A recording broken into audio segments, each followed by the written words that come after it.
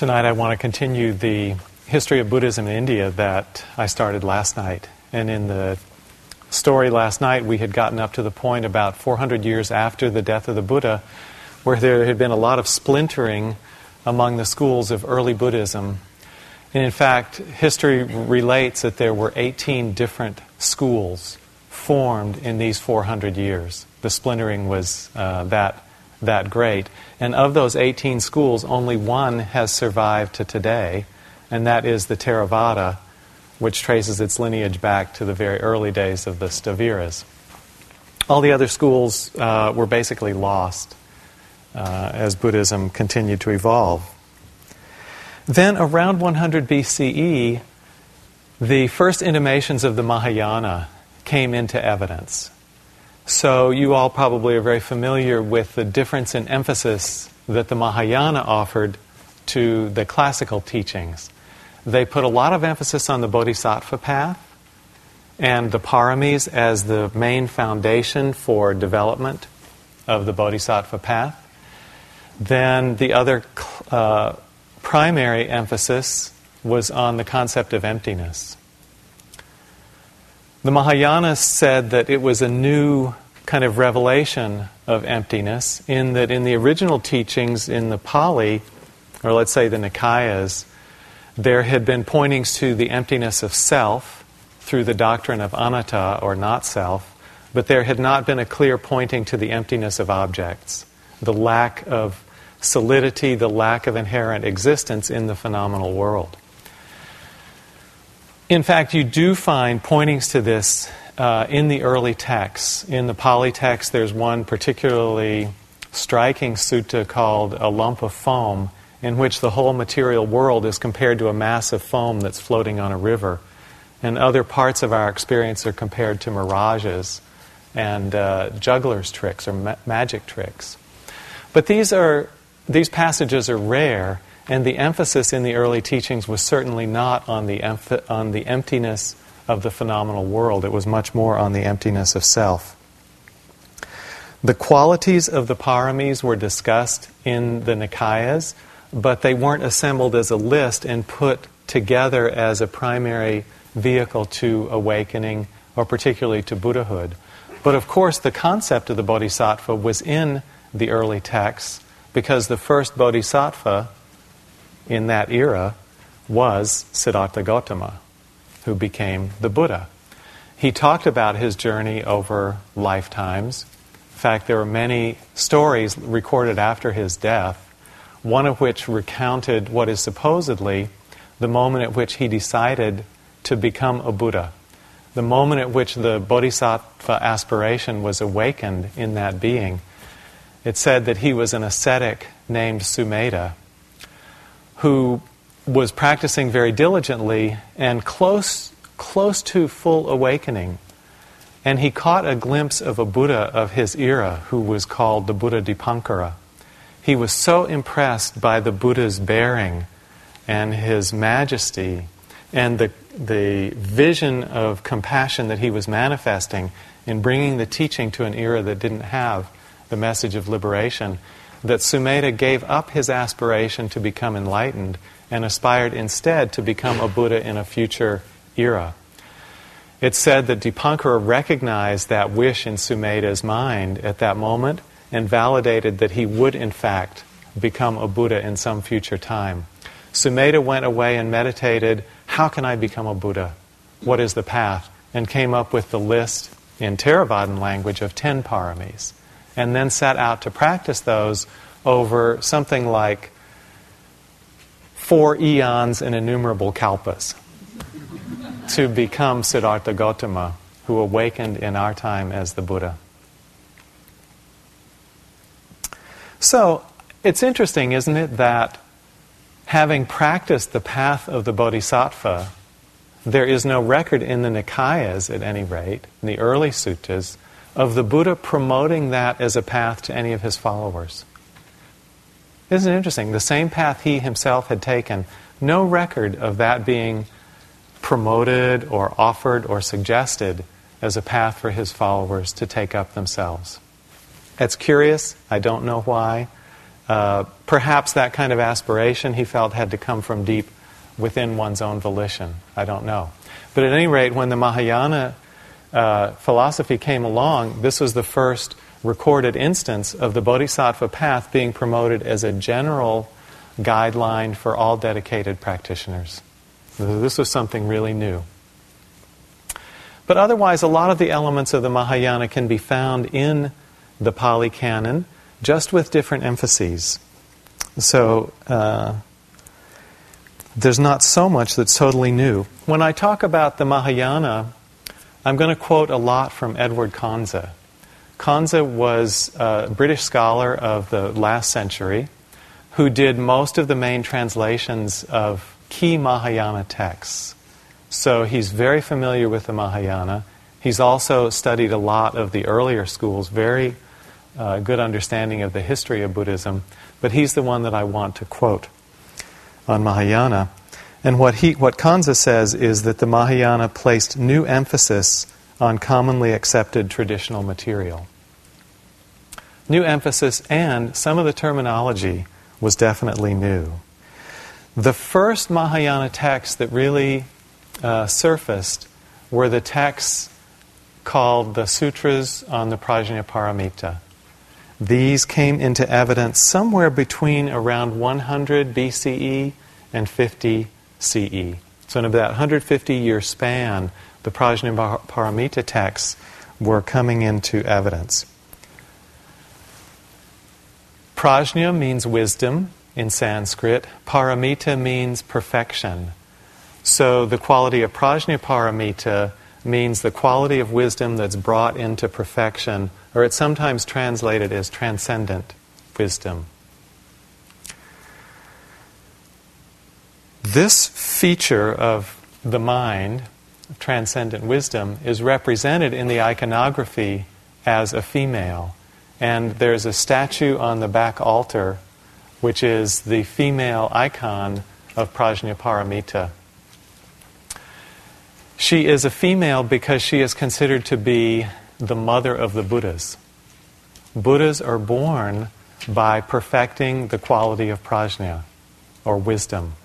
So this factor of mind, which lies within all of us, is the factor that gives birth to all the Buddhas. That's why she is sometimes called the mother of the Buddhas.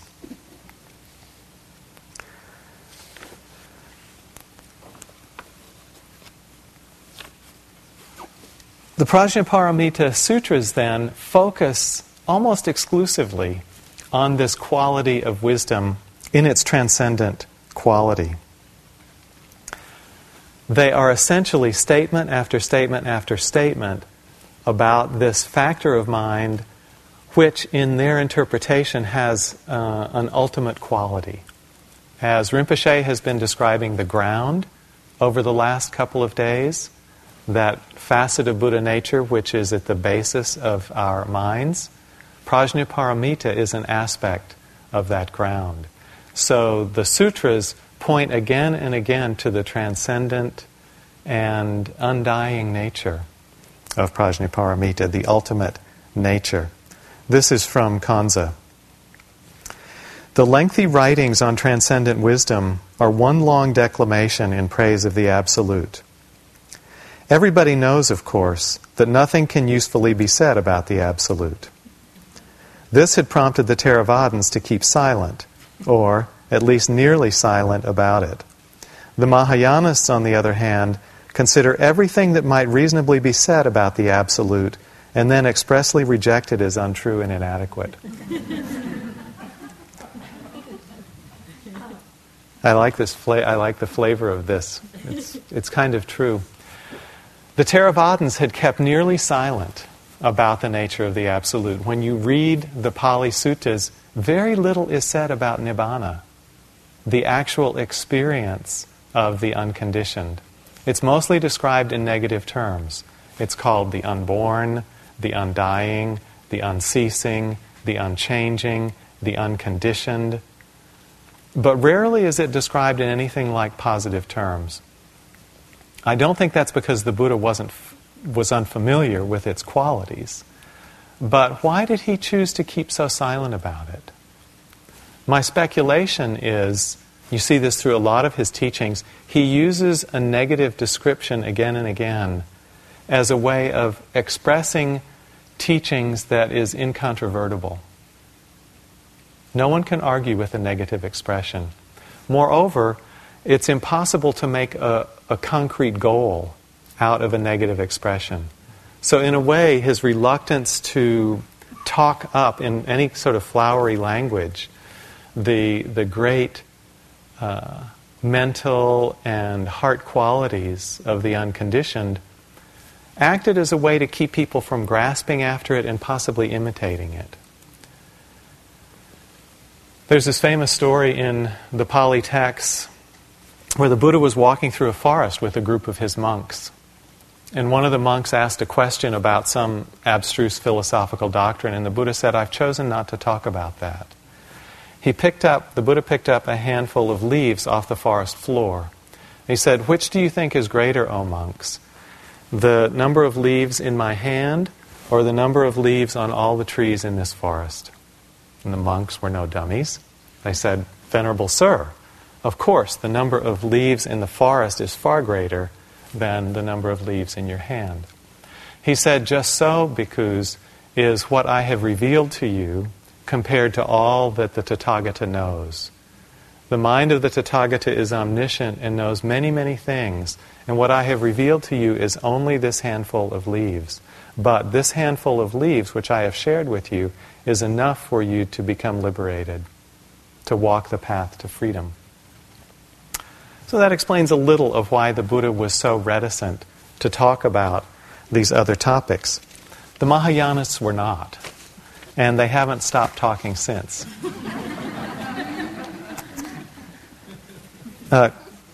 Quite thankfully, actually, because I believe that the Mahayana emphasis on these transcendent qualities was an attempt to correct some of the dryness that had crept into the early schools of Buddhism based on the importance of the Abhidhamma. I think that the schools had gotten too dry and technical and had lost some of the living spark of awakening. That's my guess. And some of the scholars hint at this too. So the Mahayanas found a way to re-inject that creative vitality into the Buddhist lineage. And I find that very inspiring. I love to read these sutras today for the pointing to the magnificent possibilities of the human heart and mind that they come back to again and again and again. I think it really orients our practice in the right direction and the right spirit. I think it was very, very important. You can also see that as the Mahayana points to the absolute, which cannot be touched or changed, it provides a striking counterpoint to the developmental model of the early Nikaya teachings. The early Nikaya teachings are all about development from a state of suffering and ignorance through the purification of heart and mind through meditation practice to reach the unstained state of purity.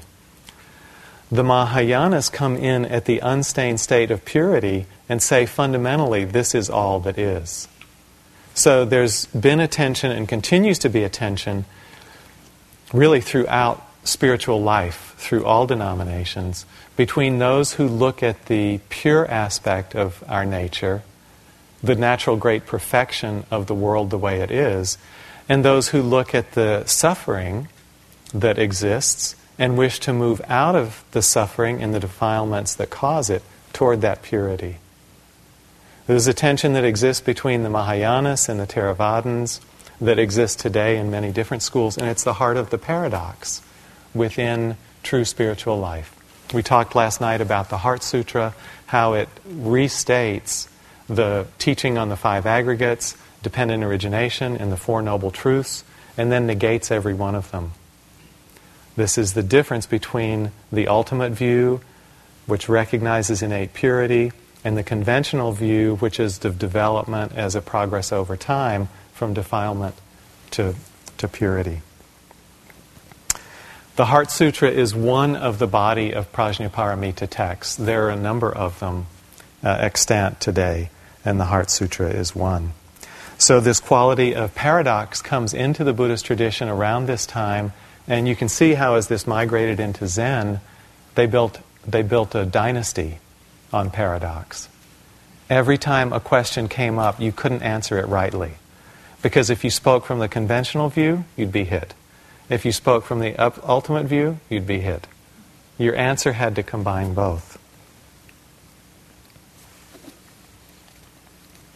There are, of course, differences, great differences between the expression of the Mahayana, the expression of the Theravada. One of the things that you really notice in the Pali Suttas is the humanness of the Buddha. To me, it gives some credibility that these stories came out shortly after his life or during his life, because they really reveal the man in his limitations. I'll give you some examples. As Rinpoche mentioned the other day, once the Buddha awakened under the Bodhi tree, he seriously considered not teaching. He sat for 49 days in silence and he thought, shall I teach? Shall I not teach? I think I'll give it a miss this time around. I don't think I'll teach. And then the Brahmas came down and really encouraged him to teach. One Brahma said to him, but there are beings with little dust in their eyes. Please teach.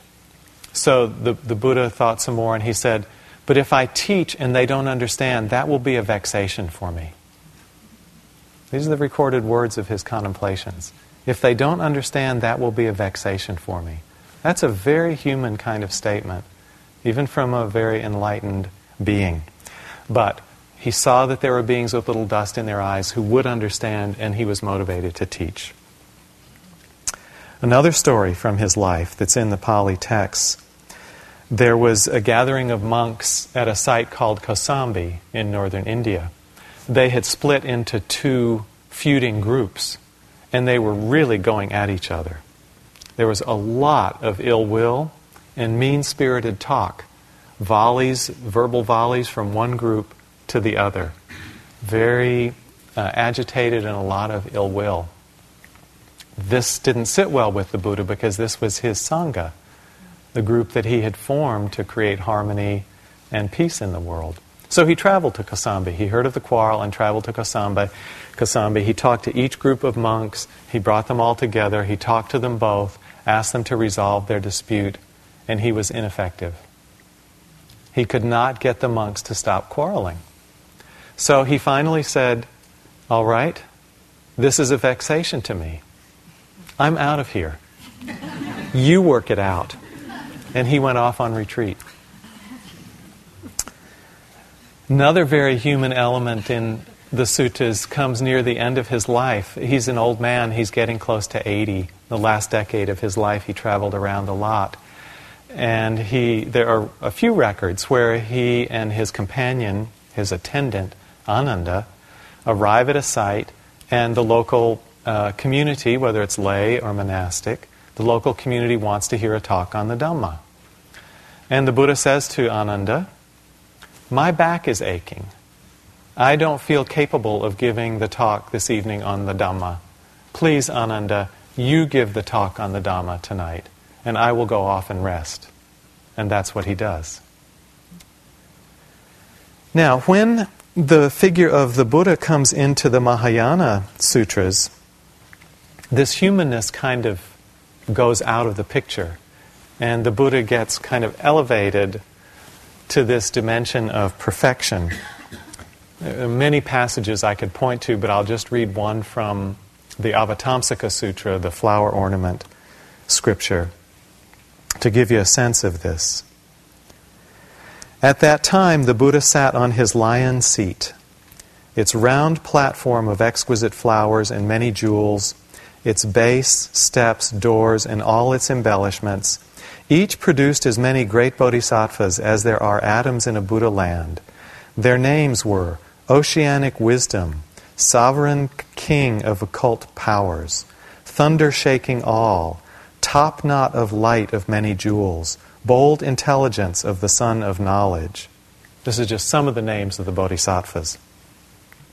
At the same time that they appeared, these bodhisattvas each produced clouds of offerings, For example, clouds of flowers of all jewels, clouds of all different fragrances of lotus blossom, clouds of orbs of jeweled light, clouds of fragrant flames of boundless realms, clouds of jewel-like light spheres from the treasury of the sun, and on and on and on. Such a Buddha will not have a backache. Such a Buddha will not be unable to resolve a quarrel between mere mortals. This is the flavor of the Buddha in the Mahayana Sutras. It moves from the human dimension into a very vast cosmological dimension in which the Buddha becomes an archetype. And so perfected that he is really removed from the human realm, even of the discomfort of backaches.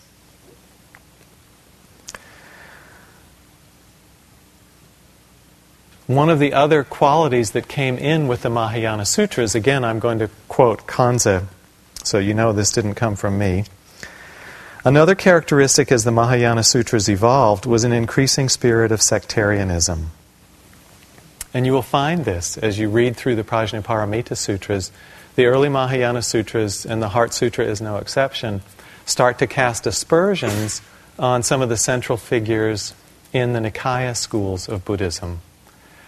The main victim, the chief butt of all the jokes, becomes Sariputta. Sariputta was one of the two chief disciples of the Buddha in the Pali texts, on a par with Moggallana. These were his two main disciples. Moggallana was said to be very advanced in psychic powers, therefore the power of concentration, which gives rise to psychic powers. Sariputta was the most developed of all the disciples in wisdom, in Panya. But Sariputta's name became associated with the Abhidhamma. I don't know if this is true or not. We don't know historically if Sariputta did have a hand in creating the Abhidhamma, but his name has become linked to it. So as the early Mahayanas wanted to push back against the formalism of the Abhidhamma, they chose Sariputta as their whipping boy. So he who was formerly, let's say, foremost in all the Buddha's disciples in wisdom becomes the object of scorn in the Prajnaparamita, in the teachings on wisdom sutras.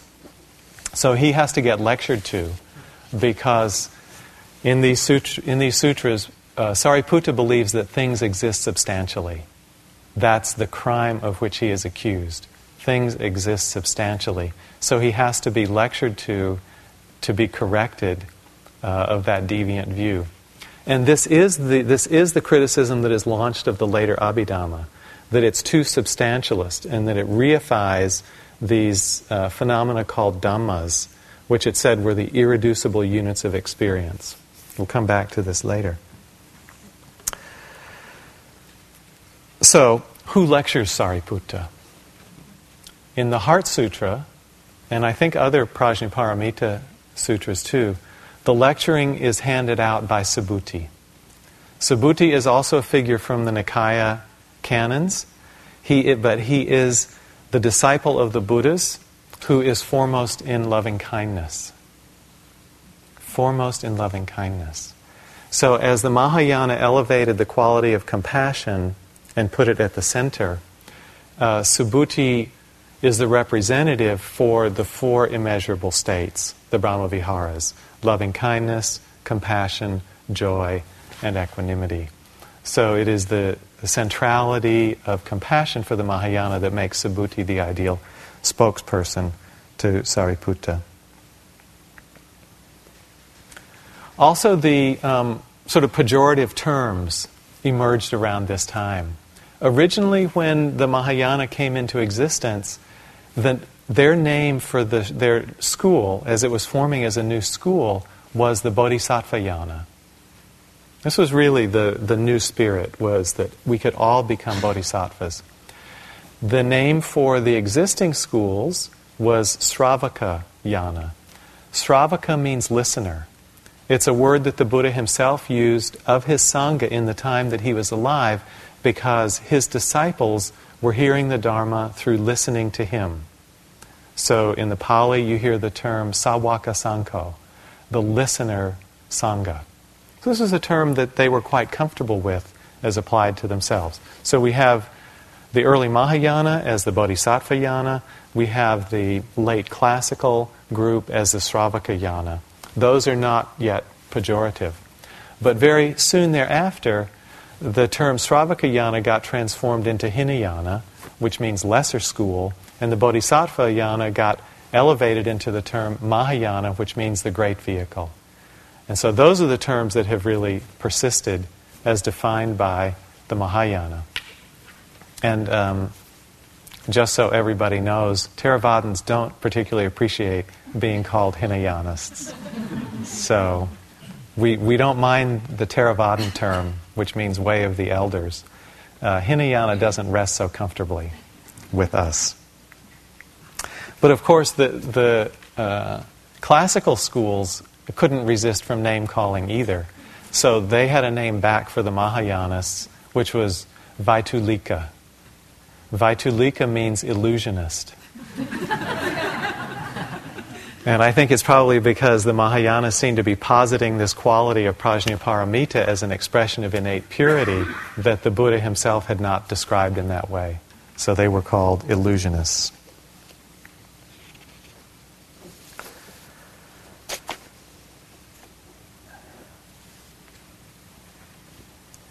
Now, the next very interesting development around this period of time, and it made a great impact on the Mahayana, was the emergence of a person I consider the greatest philosopher in the history of Buddhism after the Buddha himself.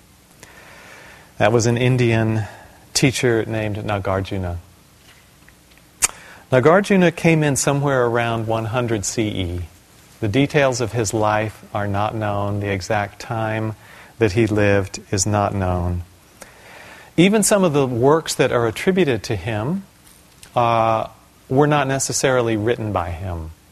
This comment came from a book written by Stephen Batchelor, who translated Nagarjuna's central work and had done a lot of research on his life. But the one work that is attributed to him that we can feel confident he did write was called Mula Madhyamaka Karika. And this means verses on the fundamental middle way. Stephen's book translates it as root verses on the middle way.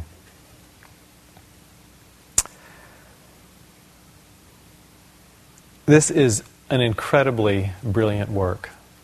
I mean, it's hard to describe what an unbelievable piece of writing it is. Written around close to 2,000 years ago, it's been compared in modern times to the work of the philosopher Wittgenstein, but preceded him by about 2,000 years. It was written in Sanskrit. The Sanskrit form has survived, and it's been translated into a number of other languages, Tibetan, of course, Chinese, of course, by now Japanese, and a number of translations exist in English, including some pretty good ones. I find it a mind-blowing work. I believe that the purpose of Nagarjuna in writing it was to blow our minds. I believe that his whole effort was to stop our mind's conceptual thought process. In the stopping of our conceptual thought process, then, to open us to the direct experience of emptiness. I believe that's why he wrote it. And I find for myself that that's actually the way it functions when I read it. The way he does it is to take the factor of emptiness and demonstrate it over and over and over again anywhere that the reader would be inclined to find a resting point, a secure point, a solid point to take a stand on. So he starts with the usual Buddhist descriptors of the senses, the six sense bases, internal and external, the aggregates, and shows the emptiness of each of those dhammas. So the first part of the book is a very clear refutation of the Abhidhamma's tendency to reify those dhammas, those existents, T-E-N-T-S, as a noun, things that exist. So he first starts tearing those apart, and you think, okay, I can deal with that. That's the essential meaning of the lack of solidity within the created world. But I still have the path, right? I still have the Buddha's teachings that I can rest on. So then Nagarjuna does something very, very original. He starts to apply the concept of emptiness to all the teachings of the Buddha. So he applies it to the Four Noble Truths, and to dependent origination, and even to awakening and nirvana. So that as you read through, I think it's something like 27 chapters of the book, in each chapter another rug is pulled out from underneath. So that at the end, the mind literally has nowhere to take a stand. And that is the freedom from view that truly opens us up into the experience of emptiness. The Buddha taught the emptiness of the phenomenal world, but he didn't teach the emptiness of his own teachings. Why would he, right? Because until you had converted, he didn't want that rug pulled from underneath you.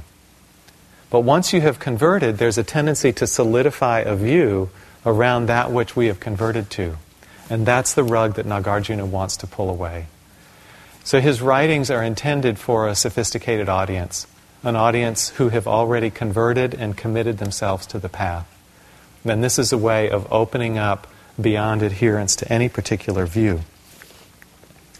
I want to just read some of the pith statements from Nagarjuna's work. There are many, many that I could read, but I'll just read a few. Emptiness stops conceptual proliferation. Emptiness stops conceptual proliferation. That is, when you realize immediately the truth of emptiness, your mind stops wandering.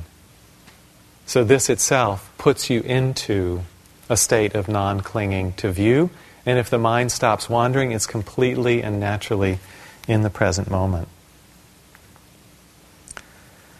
Another quotation. That to which language refers is denied. That to which language refers is denied. Let's just look around the room and see the things to which language refers. Woman, man, floor, ceiling, painting, statue. What would it mean to deny all of that? Of course, what Nagarjuna is pointing to is that none of these conventional realities exist independently or exist substantially or exist solidly. This is what Rinpoche was pointing to yesterday when he talked about even pure perception of phenomena containing an element of illusion. We need to see through the illusion to the lack of solidity. There's another. The unborn and unceasing nature of reality is comparable to nibbana. Now, we normally take reality to be the physical world, which is arising and passing. The physical world is characterized by impermanence. But Nagarjuna says, the true nature of reality is unborn and unceasing, and because of that, it's like nirvana, the unconditioned.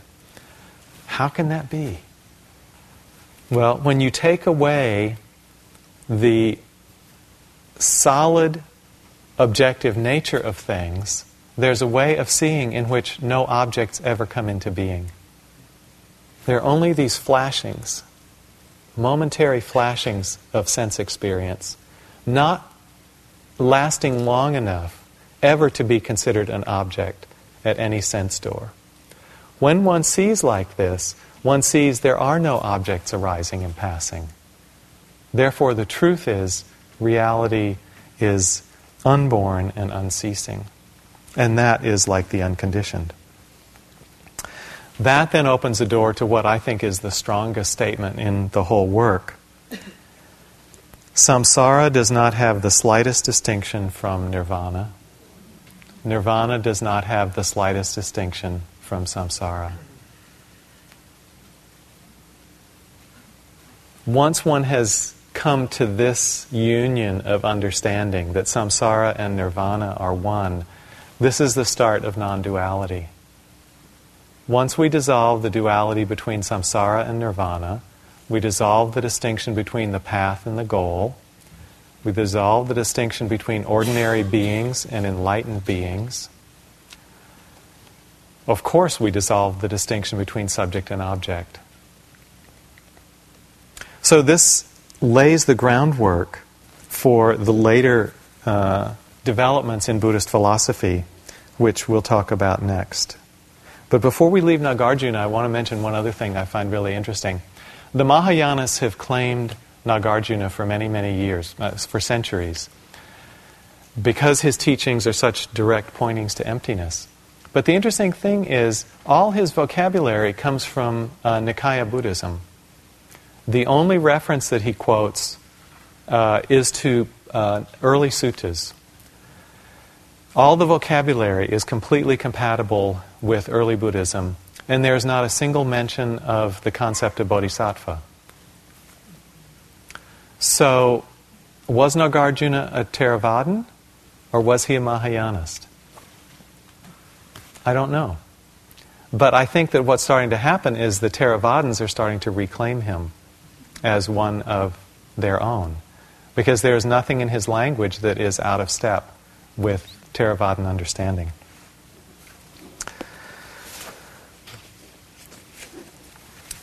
Nagarjuna laid this basis then for the understanding of the non-dual, and it took some time for a new school to emerge which synthesized the Mahayana teachings and this new school that Nagarjuna had created, which was called the Madhyamaka school, the middle way school. The group that did that was the Yogacara school. The Yogacharans are very, very influential in the history of Buddhist philosophy, but they're often not called by that name. They had a few names. Yogacara is not very evocative.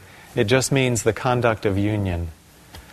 But the name that is more evocative of their philosophy is Chittamatra. Chittamatra means mind only. So the Yogacharans are also called the mind-only school. And you hear this kind of flavor in Rinpoche's teachings, when he talks about everything proceeding from the mind, even the way we perceive objects of the external world depends on having this particular kind of mind with this particular kind of karma. The Yogacharans were the ones who came up with the concept of Buddha nature. Buddha nature is this intrinsic sense of purity. Rinpoche has been mentioning it as the ground, the union of emptiness and cognizance and compassionate, unceasing activity. But Buddha nature is not actually in the Mahayana sutras. This term is not found in all the Prajnaparamita texts, all the earlier texts. It's a very key concept in Buddhism, but it's a later invention. It comes from the Sanskrit. Well, let me put it this way. Buddha nature is our English translation of a Sanskrit term which actually means something a little different. The Sanskrit is Tathagata Garbha. Tathagata is another name for the Buddha. Garbha means womb. So what this is actually called is the womb of the Buddhas. Very similar to Prajnaparamita. The Buddha nature is called the womb of the Buddhas because it is, again, that element from which all awakened beings, and of course all Buddhas, spring. The other key doctrine that the Yogacarans introduced was what's called the three kayas. We've read in the chant, and I think Rinpoche will talk about it more, the Dharmakaya, the Sambhogakaya, and the Nirmanakaya. These correspond to the empty essence, the natural clarity, and the manifest compassion. Now, these are three aspects that together make up a unity, which is the Tathagata Garbha, the Buddha nature. But the three kayas were first talked about this way in the Chittamatra philosophy. They were also the school that developed the idea of the alaya, the eighth consciousness, the storehouse of karmic imprints, or the karmic bank. that Rinpoche has talked about. So you remember the Sarvastivadins tried to answer the question, where do the karmic imprints reside? By saying that past, present, and future all still exist in the present. The Yogacarans answered that same question with the concept of the storehouse consciousness of the alaya, vijnana. It was also the Yogacarans who came up with the term, the third turning of the wheel. They said the first turning of the wheel was the original teaching at the Deer Park of the Four Noble Truths and the Eightfold Path. The second turning of the wheel were the Prajnaparamita Sutras, and the third turning of the wheel were their own teachings on Buddha nature, the three kayas, etc. The Chittamatrans believed or said that all these were taught by the historical Buddha, but scholars say it differently. Scholars say that these teachings evolved in India at different stages. So 400 years of the classical teachings, and then the emergence of the Mahayana. The Chittamatrans, I don't have a date at my fingertips for them, but I believe they're something like 200 to 300 CE. So just a few hundred years after the arising of the Mahayana came the Chittamatrans. So whether you want to say they were all taught by the Buddha or whether you want to understand them as stages of unfolding, these are three different stages of Buddhist philosophy that are still alive today and that are very, very important. So they're very helpful to understand what each of them had to contribute. The Four Noble Truths and Eightfold Path, the emptiness teachings, and the teachings on Buddha nature. Then the Chittamatran view became the basis for what migrated into Tibet and became Dzogchen, and also what grew up in China as Chan and later Huayan, and migrated to Japan as Zen. The influence of the Chittamatrans peaked around the 4th century. And after that, their influence and their popularity didn't grow any further. But more interesting than that for me is that Buddhist philosophy stopped developing after the Chittamatrans. There have been no important developments in Buddhist philosophy since about 500 to 600 CE. So that's 1,500 years that it's basically been the same. It doesn't mean the practices have been the same, but the philosophy has been the same. The Chittamatrans and the Madhyamakas have some differences of opinion because Nagarjuna's approach was to cut away everything. Everywhere you take a stand, he'd cut it away, cut it away, cut it away. The Chittamatrans come and postulate this quality called Buddha nature. Well, the Madhyamakas just wanted to cut that away. That kind of debate still goes on today in Tibetan schools. Mingyur Rinpoche is the younger brother of Sogni Rinpoche and was visiting Marin for the first time a few years ago. Marianne kindly asked if Sally and I, my wife, and I would like to take Mingyur Rinpoche out for an afternoon of touring Marin. And we thought, sure, we'd love to spend some time with him. Maybe he'd be interested in seeing some of the natural beauty of the county. So we got in a car with him and Tashila, whom many of you know. Tashila often travels with Sogni Rinpoche and has helped assist and teach on these retreats many times. Tashi speaks good English. So there were 4 of us in the car. And we thought we would take him to Mount Tamalpais, which is the highest point in Marin County. It's about 2,400 feet. You get a great view of San Francisco and the ocean and the shoreline all the way down almost to Santa Cruz. And we thought he'd be really impressed. So we're in the car, and I'm trying to make polite conversation because I haven't met the Rinpoche before. So I asked him through Tashi, who was translating, how do you find the West? It was his first trip to America. He said, square and clean.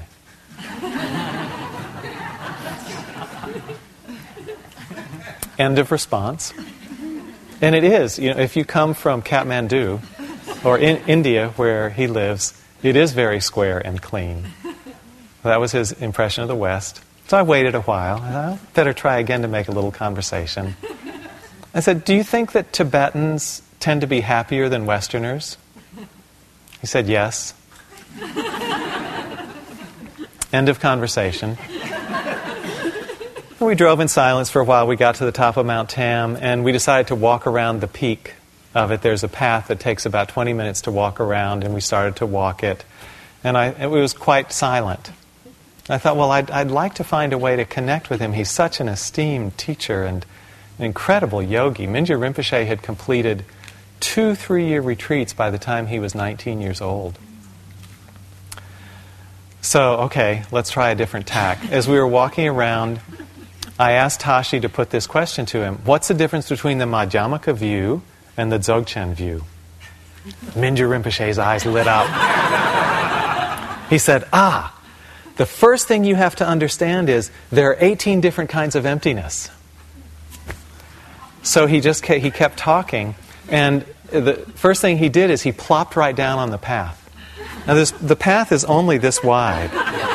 It's only wide enough for 2 people to walk by. Mingyur Rinpoche plops right down on the path. So of course the other 3 of us also plop down, and he talks very excitedly for about 5 to 10 minutes about the differences in these 2 views. And he sums it up by saying that, he said at the end, well, he said the Madhyamakas believe that the Dzogchenpas believe something really exists, but we don't really believe that. It's just a misunderstanding. And that was the end of our conversation. We picked up and walked again.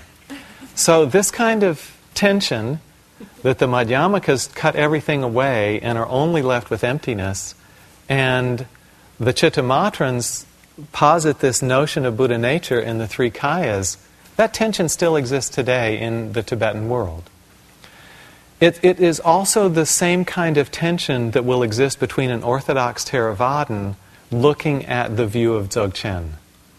I've had this discussion with many Orthodox Theravadins. And I related one of them yesterday who was not inclined to accept the view of Dzogchen. I said, but this stuff really works. And that didn't sway him. This is where I think the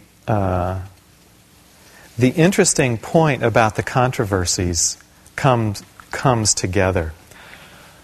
The Yogacarans were aware that they were stirring up controversy in the way they presented the Dharma. And what I think is beautiful is they didn't care. Because what they said is, what does the theory matter anyway? It all dissolves when you come into emptiness. So what helps you come into emptiness? That's what they cared about.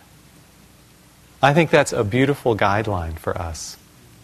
What helps you come into the state of emptiness? Many different skillful means may help. We don't need to argue about the arcane philosophical points of their existence or non-existence.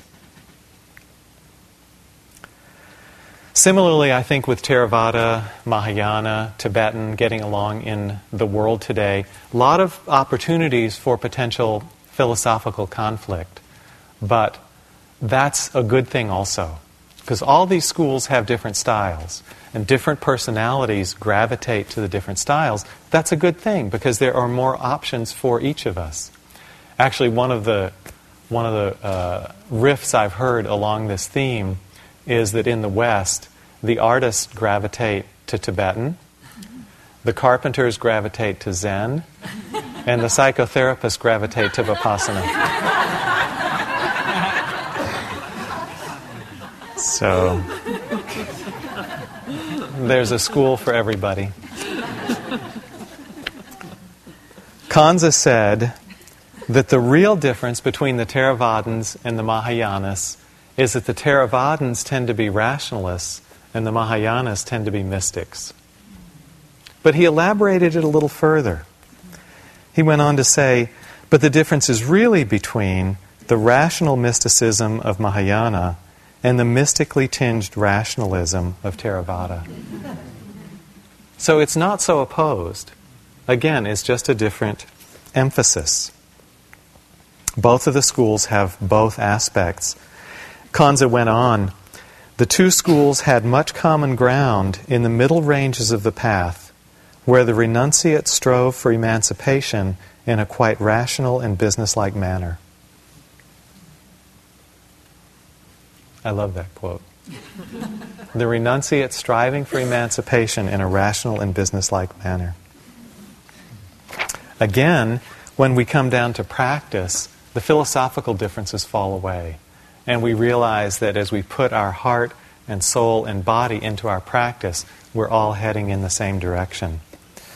One of the suttas of the Pali Canon, the Buddha says, all the Dhammas have one taste. Just like the ocean has one taste, which is the taste of salt, all the Dhammas have one taste, which is the taste of liberation.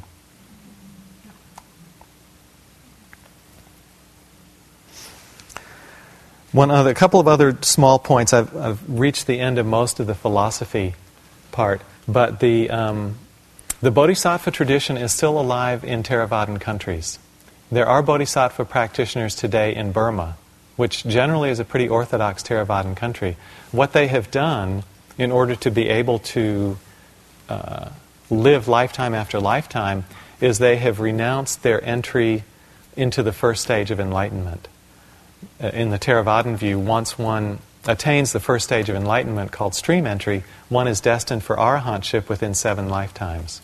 So these practitioners renounce the entry into the stream, as they renounce the realization of nibbana in order that their rebirths will continue for a long, long time while they're developing all the paramis.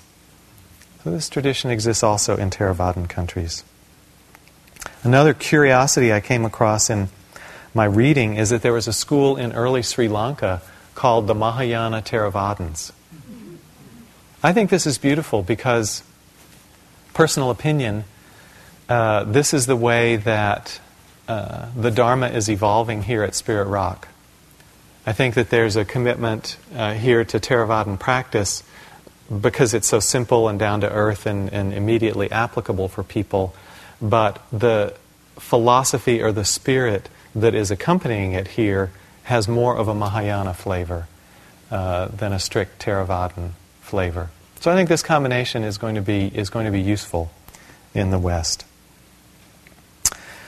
Next stage of development. Can we go a little longer? Okay. Next stage of development was the Vajrayana.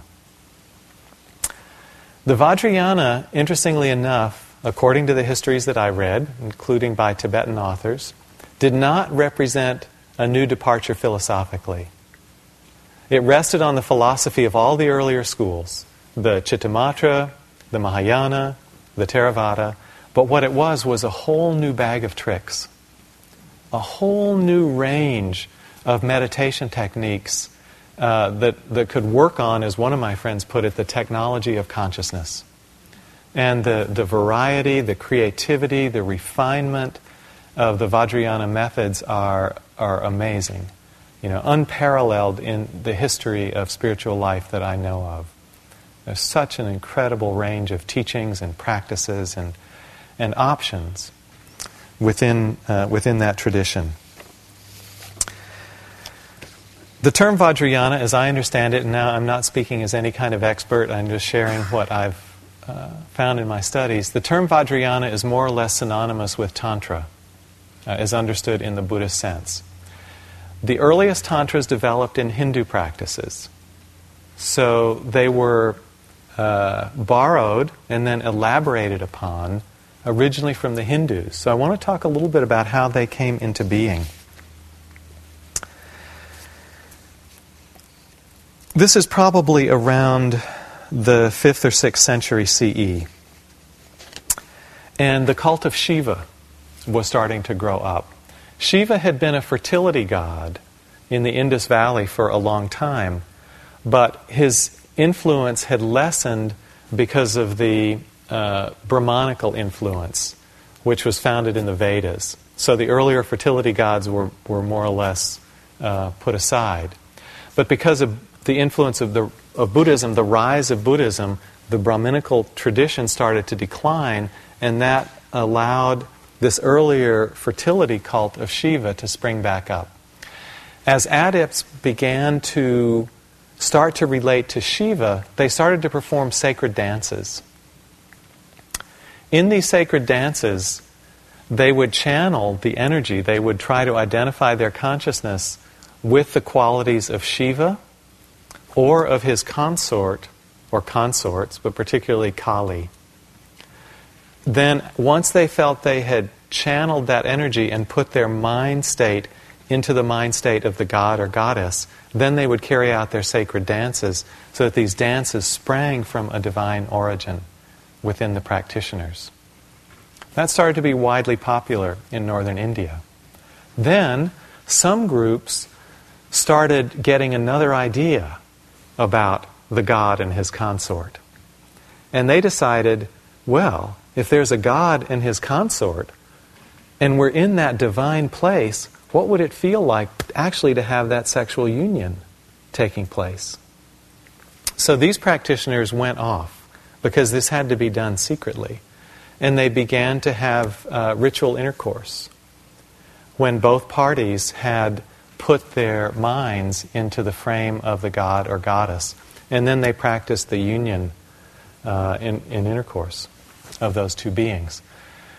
This practice altogether, even the dances and then the ritual sexual practices, became known as Deva Yoga, or union with the god. This was then, according to the history books, the way that the Buddhist practitioners first developed this concept. So originally it was just done as a visualization, because the practitioners back then weren't dancing so much. But they could visualize. So they would start to visualize different deities. They borrowed some from the list of bodhisattvas, some attributes from the Hindu pantheon, and began to visualize it. But then, as the practices of Tantra grew in Buddhism also, some of the lay practitioners also began enacting ritual intercourse. So they would take the tantric visualizations and carry them out in living form. And this started to spread. Imagine what the monks thought about this. This was going on alongside well-established monastic communities completely committed to celibacy. Well, you can imagine as well as I. There's not a record of what was actually said, but you can imagine. But even the monastic communities adopted the visualizations.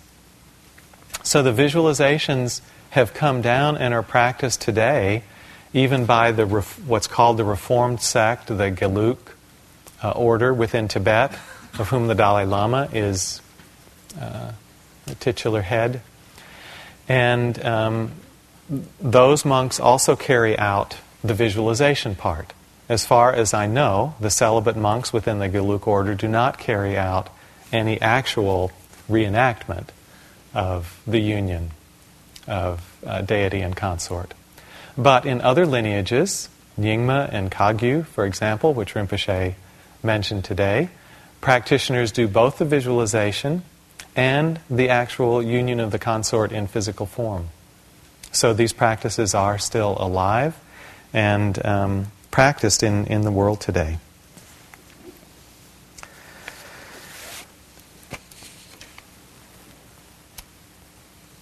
Round about,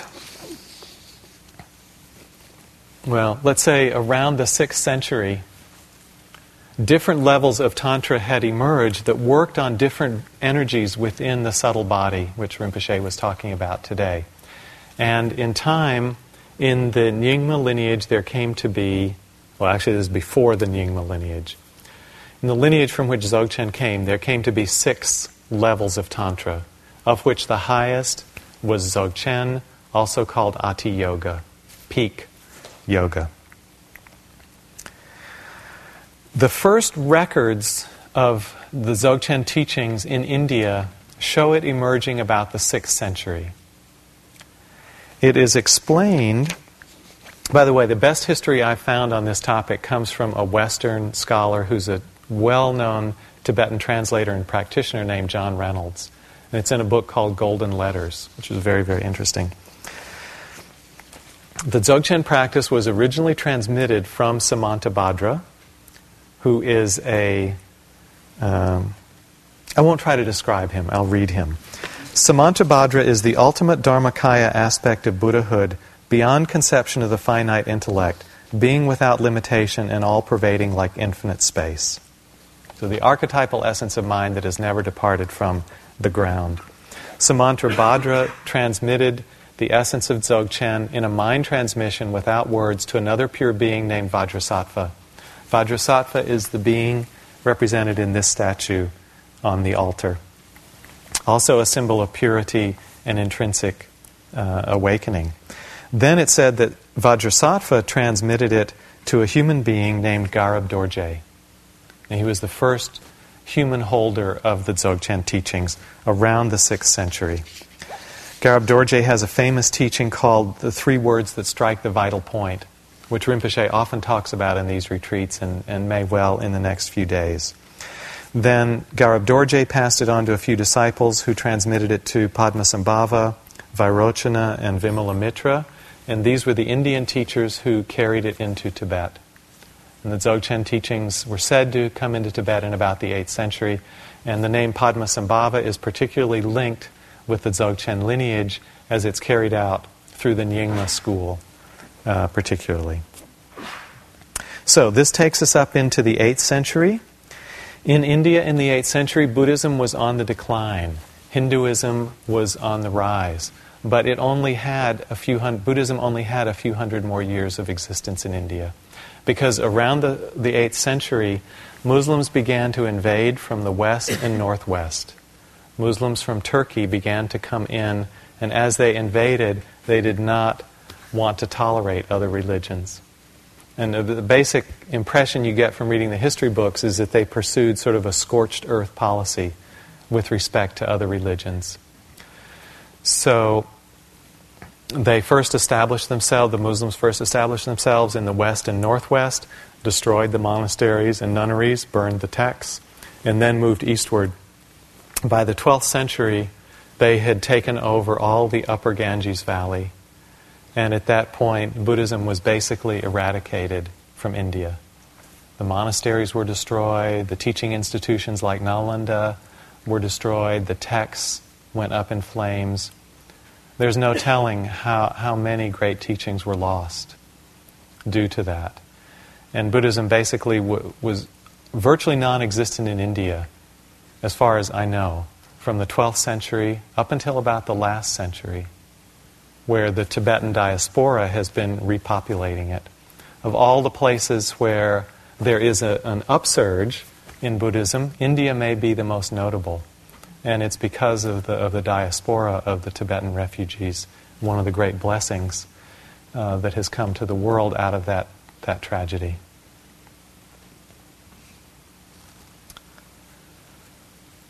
So that pretty much brings us up to the present day in India. Tomorrow I'll start to talk more about meditation practice, and we'll get into the practical side of things more. But I wanted to lay this foundation to unveil some of the philosophical issues that we'll be covering over the next several days, which we'll discuss as we get into the meditation itself.